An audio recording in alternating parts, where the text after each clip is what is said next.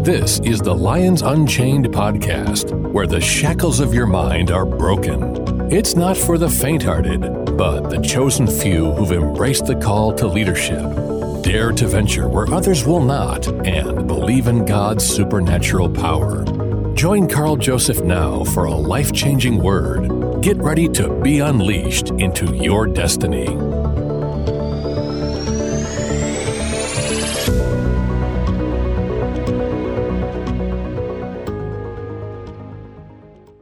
Friend, we're beginning a new series of probably 3 or 4 parts of courage and confidence. You know, John Wayne said, courage is being scared to death and saddling up anyway.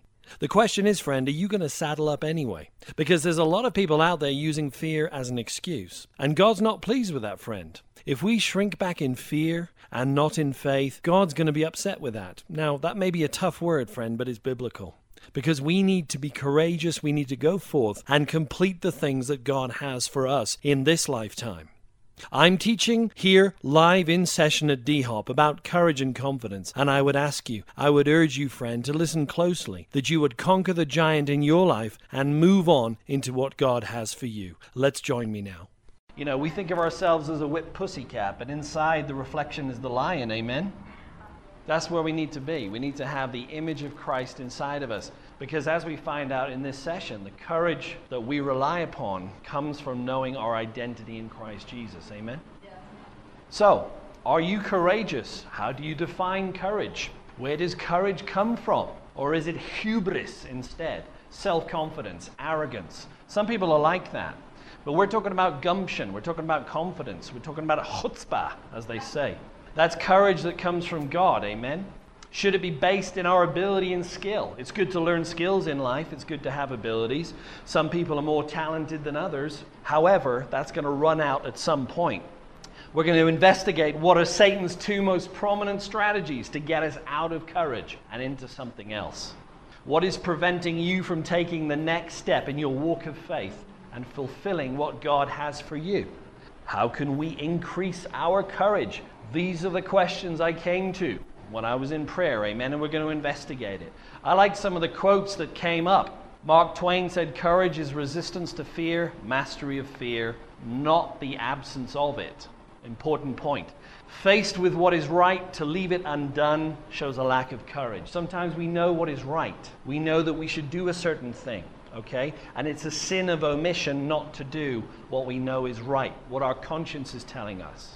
Mignon McLaughlin, whoever that is, said, courage can't see around corners but goes around them anyway. In line with what Joyce Meyer said, feel the fear but do it anyway, right? Everybody feels fear to an extent. We all have fear issues. We can feel that emotion or even that spirit momentarily, but it's not an excuse for apathy. It's not an excuse to be in stagnation, amen? We'll find that out from the Word as well. Winston Churchill said, courage is what it takes to stand up and speak. It's also what it takes to sit down and listen. And there's a time to talk and there's a time to be quiet, amen? And everybody who's married knows that there's an art to that, amen? Okay, so our attitude should be one of courage. Proverbs 28:1 says, the wicked flee when no one pursues, but the righteous are as bold as a lion. Why are the wicked running when no one's pursuing them? Probably because they're guilty, and a guilty conscience causes paranoia. And there's a tendency to be looking over our shoulders because we know we've done something wrong. Is that the popo coming? I mean, what's that knock on the door? The wicked have their reasons to be paranoid, but we don't live like that, right, Christy? We don't live like that, Noel and Brett. We don't live like that because we're the righteousness of God. We have right standing with God. We Christians should be the boldest on earth. How many can attest to that? Wow, those Christians, they're so bold, aren't they? Are you kidding me? Some of the Christians are the most timid people you could ever meet. All right? Just an observation. So the definition of being bold is to appear fearless in the face of danger. Although one may appear fearless, that doesn't mean you're not feeling the emotion, right? Did John Wayne ever get fearful? Did Clint Eastwood ever get fearful? Yeah, I would suggest they did. But the movies don't purvey that, right? Everybody feels this emotion, friend. But again, it's not an excuse to stop doing what God has told us to do. In Numbers 13, the famous incident at Kadesh Barnea, when God said, go in and take the promised land of Canaan. Go in. I know there's giants in there, possibly 10, 15, 20 feet high. They were real giants in the land. We believe that. But that still wasn't an excuse not to go in. Joshua and Caleb were of another spirit. They did not succumb to the spirit of fear. They saw that their God was powerful. They saw that the giants were small in the sight of their God. Amen. And my question to you tonight is, what is the giant stopping you from going into your promised land? Is there one thing? Perhaps it's a besetting sin. Perhaps it's some sort of obstacle in your life that's always plagued you. And it's that one thing. If I could slay it, oh man, life would be good. And I believe God's going to empower you, friend, to overcome that giant and cut its head off in Jesus' name. No more plaguing by this thing that's chasing us down, that besetting weight that tries to attack us, and we're always fighting it. No, once and for all, we're going to decapitate that sucker. It's never coming back. Wow, Pastor, you using strong language tonight. Maybe. It's better to cut off the enemy's head than keep boxing him every week, right? So, what is it about cats? Have you been on YouTube? Have you seen these cats? These house cats will fight alligators, okay? This guy comes he comes to get the sausages, right? This guy smacks him on the head. He goes back in the water. He comes back again. He hits him again on the head. He comes back a third time. He does it again. These cats, I'm making a point here. Cats don't back down. It's in their nature. Here's one chasing a fox. Now, a fox could tear a cat apart, but this little feline doesn't know he's like 5 pounds, okay? Inside him, he's like 50 pounds and ready to tear some stuff up. And this little puss is behind the glass, of course, so he's safe. But from one cat to another, you know, it's a kudos to the animal kingdom where the lion is king, amen? The lion is the king of the jungle. Cats are fearless, friend. And that's a theme we're going to discuss tonight. The attributes of a lion. Check out this. A lion roar is 114 decibels. That's as loud as a rock concert. Enough to be heard 5 miles away. But Satan should know when we're coming. We're the ones who are going to rule. Why? Because the Lion of the tribe of Judah lives on the inside of us. Amen? I'll say it again. The Lion of the tribe of Judah lives on the inside of us. Therefore, that boldness is going to come from being in residue with Christ, in situ with Christ, bonded to Christ, seated in heavenly places, infused to his character. And that boldness comes from that. Not, oh, I'm the dude, I've got all these skills, I'm this height, I'm this weight, I'm good looking, I'm not good looking. Whatever you're relying on, kids, to be bold. You work out 3 times a week, you work out once a year, whatever it is, okay? We don't look to our own strength, amen? That's not where our boldness comes from, not real boldness. When a lion roars, it's enough to raise a cloud of dust and can cause heart attacks in nearby animals. The name of Jesus stops Satan in his tracks, amen? Causing a heart attack in your enemy. James 4:7 says, submit to God, resist the devil, and he, who's he? Satan, will flee from you.